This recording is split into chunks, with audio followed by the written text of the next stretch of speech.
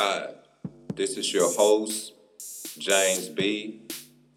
of Faith and Fitness Podcast, featuring topics on nutrition, fitness, and health. Discussion and content will range from motivational tips to exercise technique to help a person embrace a healthier lifestyle.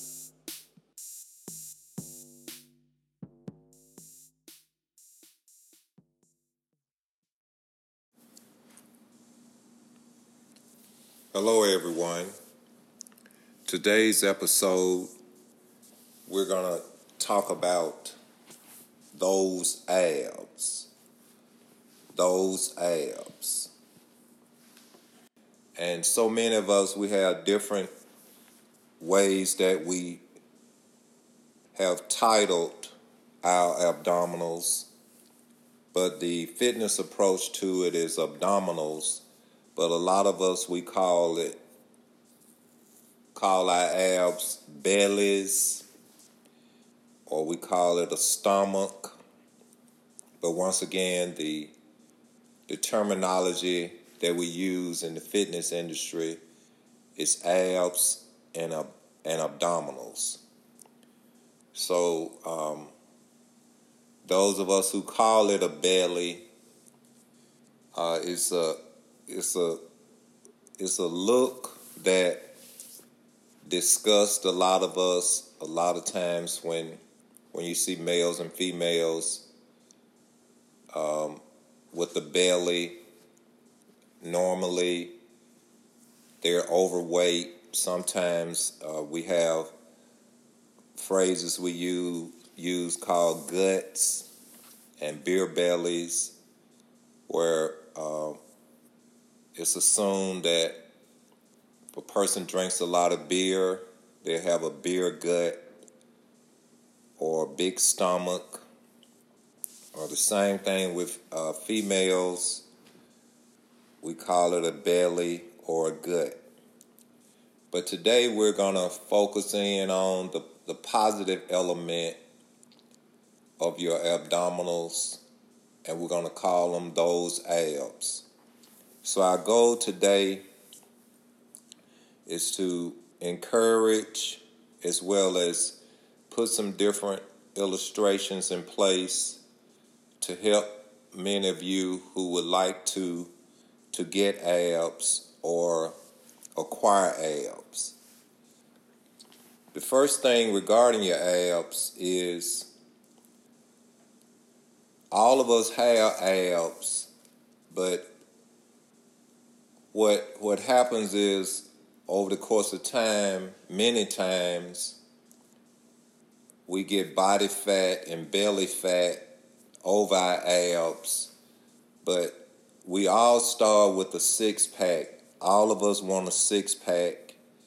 We want our abs to be totally sculptured, but we know it comes with hard work.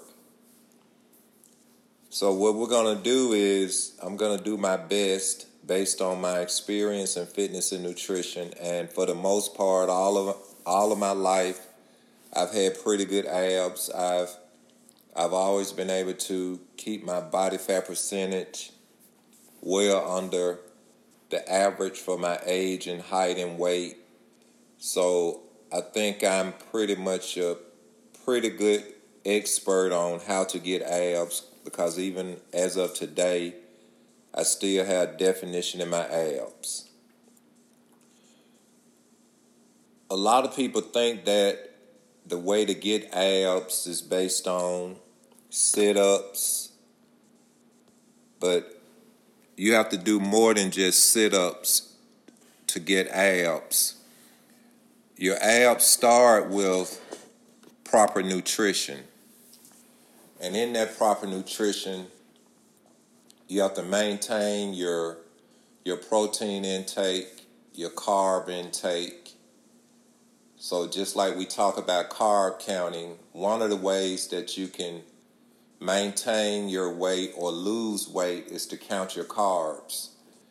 So for males, if you take in 75 carbs for breakfast, 30 carbs for your snack, 75 carbs for lunch, 30 for your snack, 75 carbs for dinner, 30 for your snack, and you maintain that. That's one of the first ways that you can maintain your weight and not gain weight. And then for females, you would take in 45 carbs for breakfast, 30 for snack, 45 carbs for lunch, 30 for snack, 45 carbs for dinner, 30 for snacks. And that's one of the ways to maintain your weight. But what goes into that component is the more carbs you take in, it touches the line of if you're a diabetic or a potential diabetic and you're dealing with your A1C. But also, the more carbs you take in, depending on the time of day, if you're not burning off those carbs, that's what leads to body fat, belly fat, stomach, gut, and a belly. Because over the course of time, those carbs turn into fat, and most carbs, if they're not good carbs, contain sugar. So if you're not taking in foods and snacks with low sugar intake or no sugar at all, that's what leads to your belly fat, your gut, your stomach, and not having abs.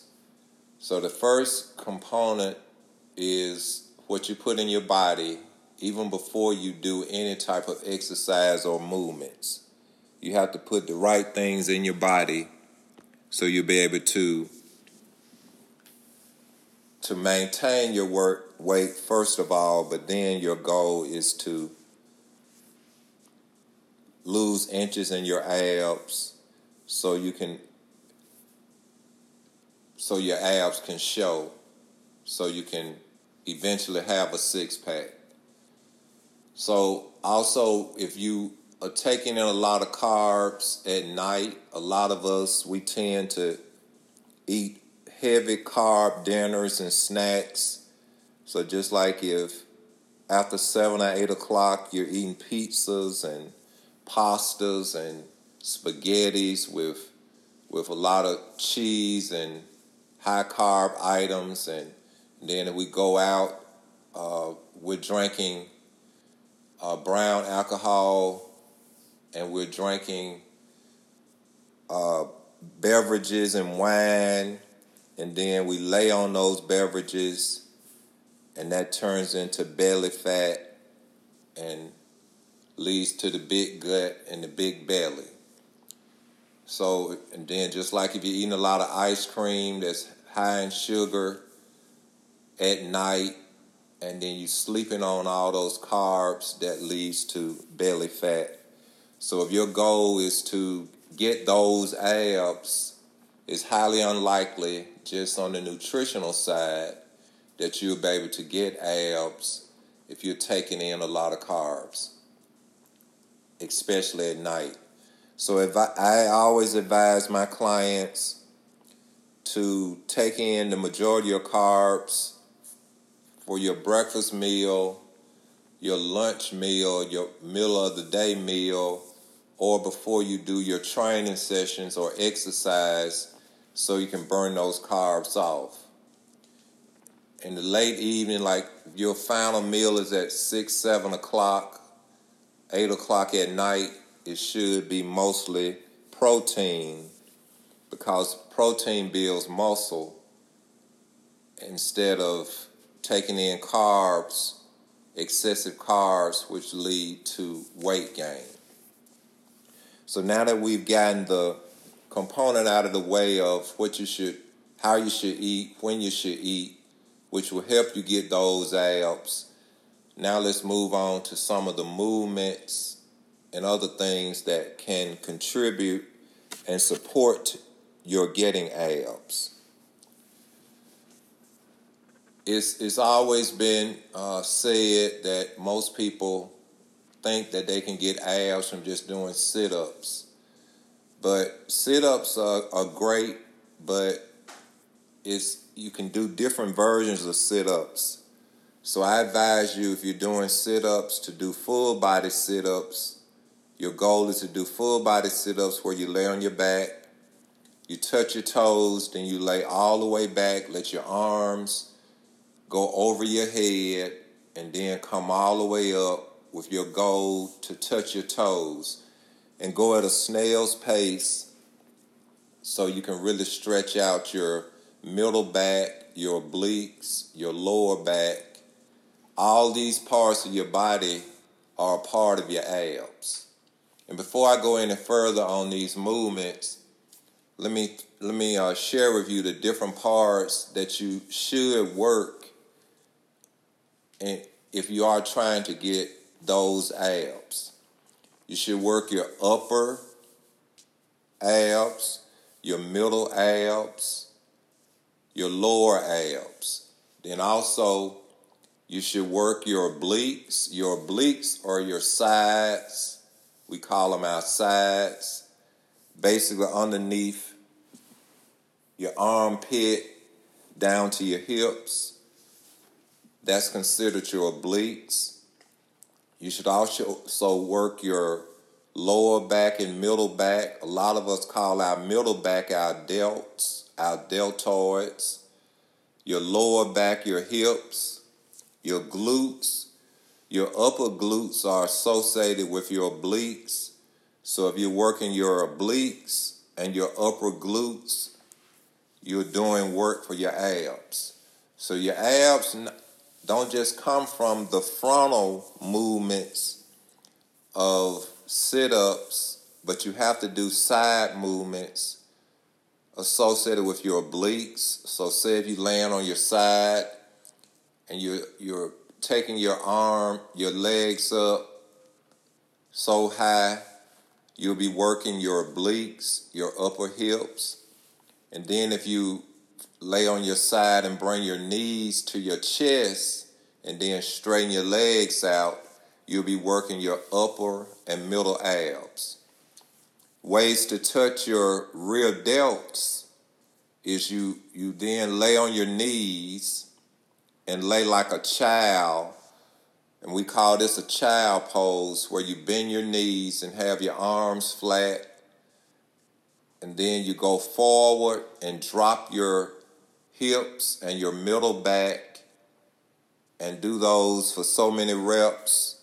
That's how you stretch out your deltoids and lean out your deltoids. So you have to work your hips, your lower back, your rear delts, your obliques, then your abs. And that's how you'll get your ab work in. And then also going back to laying flat on your mat or towel or rug.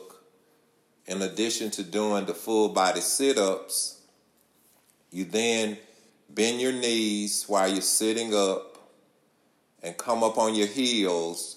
Put your arms across your chest and then lay back and then do so many reps. And we call those 3/4 sit-ups. And those 3/4 sit-ups, they're hitting your middle abs and your obliques. And then another movement for your abs while you're laying on your back, we call it a rocking chair sit-up. And the rocking chair sit-up is for those people who may not be able to do an actual sit-up. So you basically throw your arms across your legs, preferably across your shin bone, and then you lay back and then you rock up and back in a rocking motion. And this challenges your hips, your upper hips, your obliques, and your lower back. So all these movements will help contribute if you're trying to get abdominals. Another movement, as you lay on your back, you lay flat, then bring your knees in your chest, put your hands on your temple, and then raise your shoulders where your forearms are touching your quads. Your quads are that three muscle on the front of your legs, or your forearms are touching your knees. So you do this in a methodical way, so many reps, and you're hitting your middle and upper abs. Also, you can lay straight on your back with your legs straight. Put your hands on your temple and raise your shoulders slightly, but be methodical, and you'll hit your upper abs. Another movement while laying on your back is you bring your knees in your chest and then straighten your legs out slightly, and then bring your knees back into your chest. So you basically do so many reps where you got your knees in your chest, then take your knees away from your chest, but make sure your instep is touching, then bring your knees back into your chest. This movement is also hitting your middle and upper abs. And then in the same rotation, you have your knees in your chest, and then you put your hands underneath your buttocks so you won't hurt your lower back. And then you lower your knees toward the floor and then bring them back in your chest. Another movement to touch your abs, we call it 6 inches. It was one of the moves that we did as athletes, preferably during the sport of football, where you straighten out your legs, you put your hands underneath your hips, you raise your legs for 6 inches off the floor, and then you go from the up position to the down position. Then you raise your legs and you spread your legs so many inches, you bring them back in, you spread them again, bring them back in, and then you lower your legs. And that's another movement that's working your hips and your lower abs. And then another movement for your abs, you raise your legs up while you're laying on your back. You reach up and grab your calves with both hands. You stretch, bringing your legs to where your feet go over your head. You do that for a couple of reps. And then you put your hands on your temple. And then raise your shoulders while your legs are straight, very methodically, and you once again working your upper and middle abs. And then you also can lower one of your legs to where the bottom of your foot is on the mat, and then you raise the opposite leg, grab your calves, put your hand on your right temple, and then raise your elbow across to where your right elbow touches your left quadricep. You do so many reps, and then you lower your left leg, raise your right leg, grab your right calf with your right hand, put your left hand on your left temple, and then go across with your left elbow to your right quadricep. So these are just some of the movements that you can do to generate abs, but most importantly, the nutrition element is the most important portion of if you're trying to get abs. So if you maintain your carb number, you do your floor exercises, which include the child pose, the 6 inches, the side leg raises, the sit-ups, the crunches. These are some of the ways that you can get those abs. And finally, from the standing position, you stand, put your hands on your hips, and you do knee raises while you're standing, bringing your knees up to your chest. I call those knee raises. And then you take your legs inside as a leg circle and do so many reps on each leg.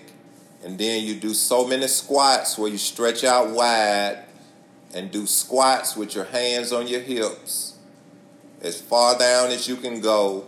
And this will help with your abs as well. So hopefully these three components, your nutrition, your mat exercises, and your standing exercises, can assist you with getting those abs. This podcast episode was sponsored by DSB Fitness Studio, located at 230 Oxmoor Circle, Suite 1107, Homewood, Alabama 35209. A methodical approach to fitness and nutrition.